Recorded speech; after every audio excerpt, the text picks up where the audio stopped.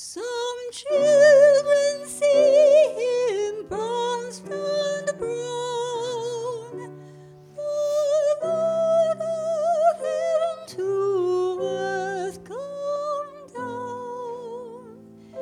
Some children see him bronzed and brown, with dark and heavy hair. Some children see him almond-eyed, this Savior whom we kneel beside. Some children see him almond-eyed, with skin of golden hue. Some children see him dark as day, sweet Mary's Son, to whom we pray. Some children see him dark as they, and how they love him too. The children in each different place will see the baby Jesus' face, like theirs, but bright with heavenly grace, and filled with holy light. Oh, lay aside each earthly thing, and with a heart as offering, come worship now the infant King. 'Tis love that's born tonight.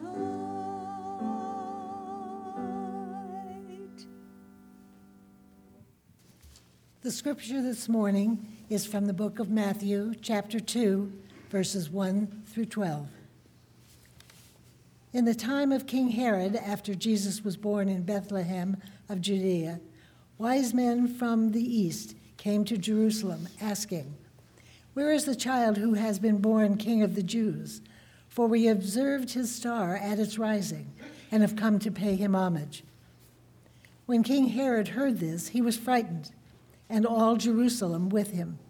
And calling together all the chief priests and scribes of the people, he inquired of them where the Messiah was to be born.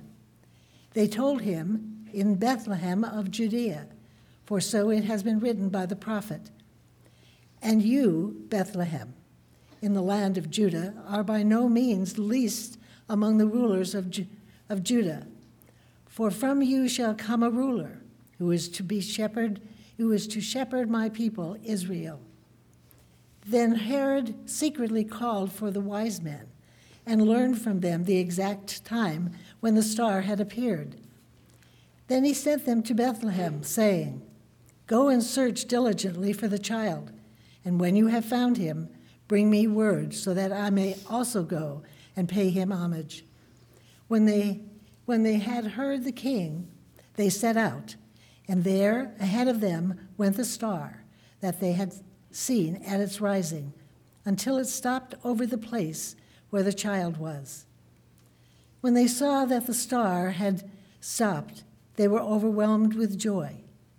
On entering the house, they saw the child with Mary, his mother, and they knelt down and paid him homage. Then, opening their treasure chests, they offered him gifts of gold, frankincense, and myrrh.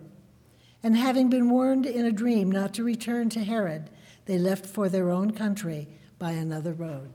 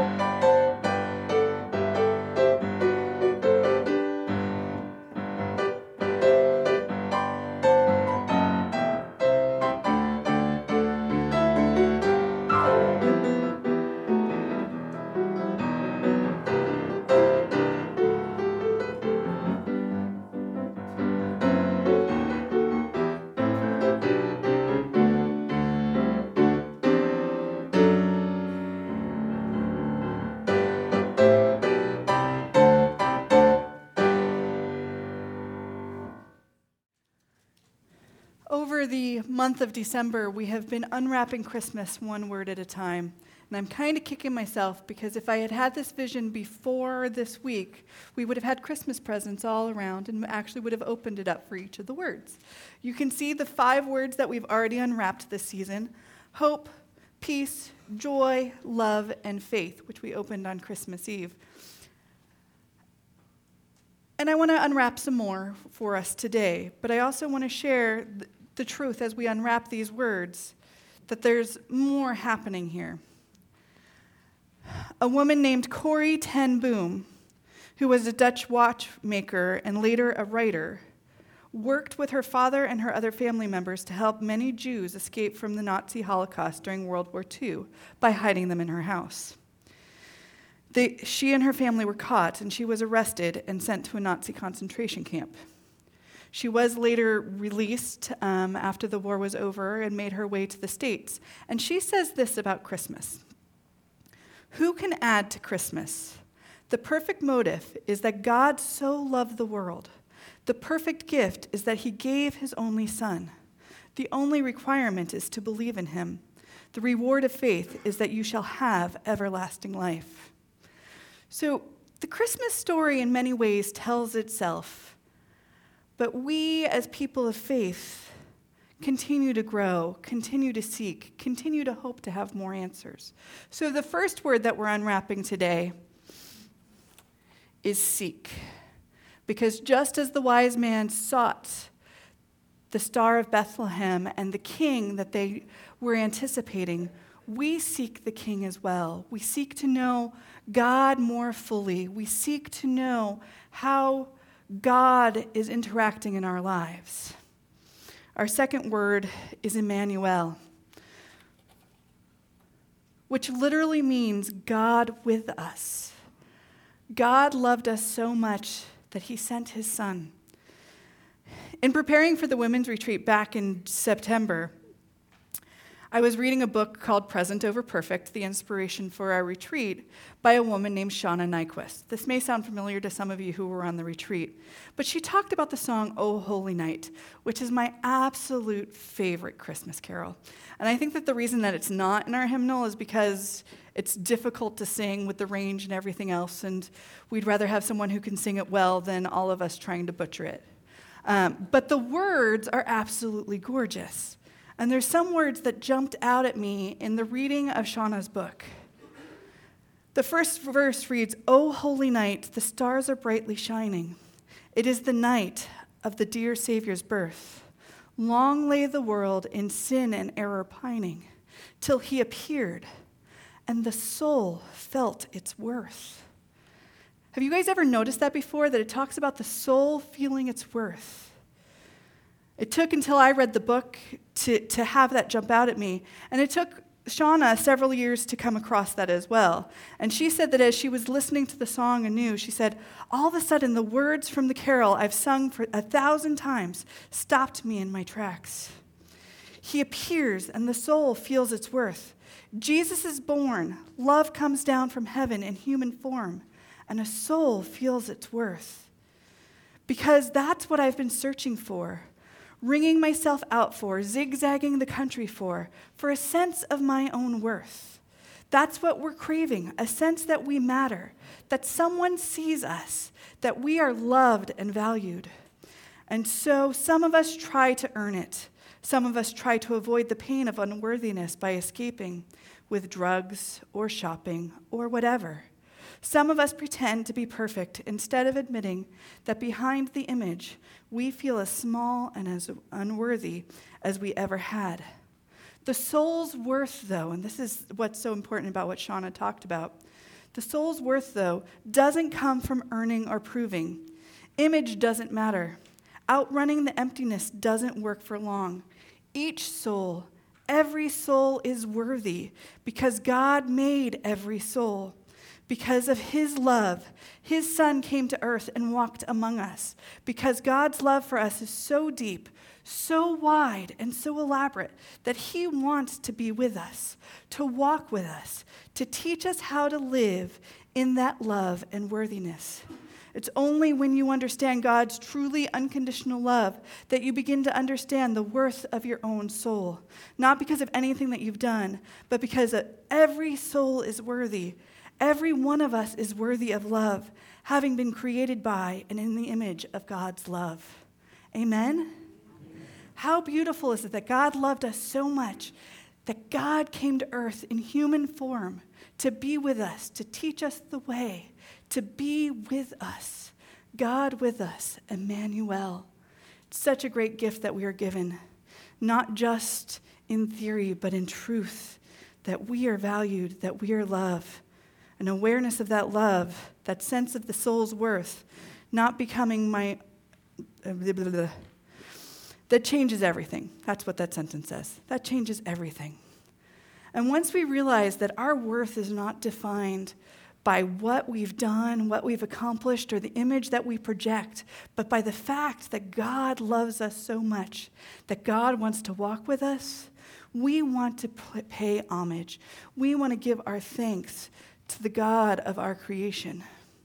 I don't know if you noticed, but homage is said like 3 or 4 times in the scripture that Sunny read for us. And it was fun listening to everyone on Christmas Eve try to read it, and from our youngest reading it at the early service, probably 8 or 9 reading it, all the way to our young adults reading it at the 8:30 service, hearing it over and over again, giving honor to the new king, giving honor to a new reality. That's why we're here. That's why we worship, to give honor to God, to pay homage to the fact that a gift was given to us that was so profound that our lives are transformed, that we recognize our worth in our very creation, and we celebrate and give thanks to God. The last word that I want to add to our unwrapping Christmas is dream. The shepherds went home by a different way because of a dream. Joseph didn't leave Mary because of a dream. Joseph and Mary escaped to Egypt because of a dream. We all have the opportunity as we're stepping into the new year to dream about what God is inviting us to dream about how God is with us and encouraging us to step forward in faith in such a ways that we radiate the truths of hope, peace, joy, love, and faith with those that we encounter, so that our world is transformed. When we pause, when we reflect, when we take a moment to let God talk to us in any which way that God does talk to us, whether it's through our tangible dreams or the ways in which we feel motivated and inspired, whether it's a still small voice that says, this is what you should do next. when we dream, when we allow God to take and shape our lives, we can truly let Christmas be more than just a day or a season, but let Christmas be in our lives where we embrace the fact that Emmanuel, God is with us. Amen?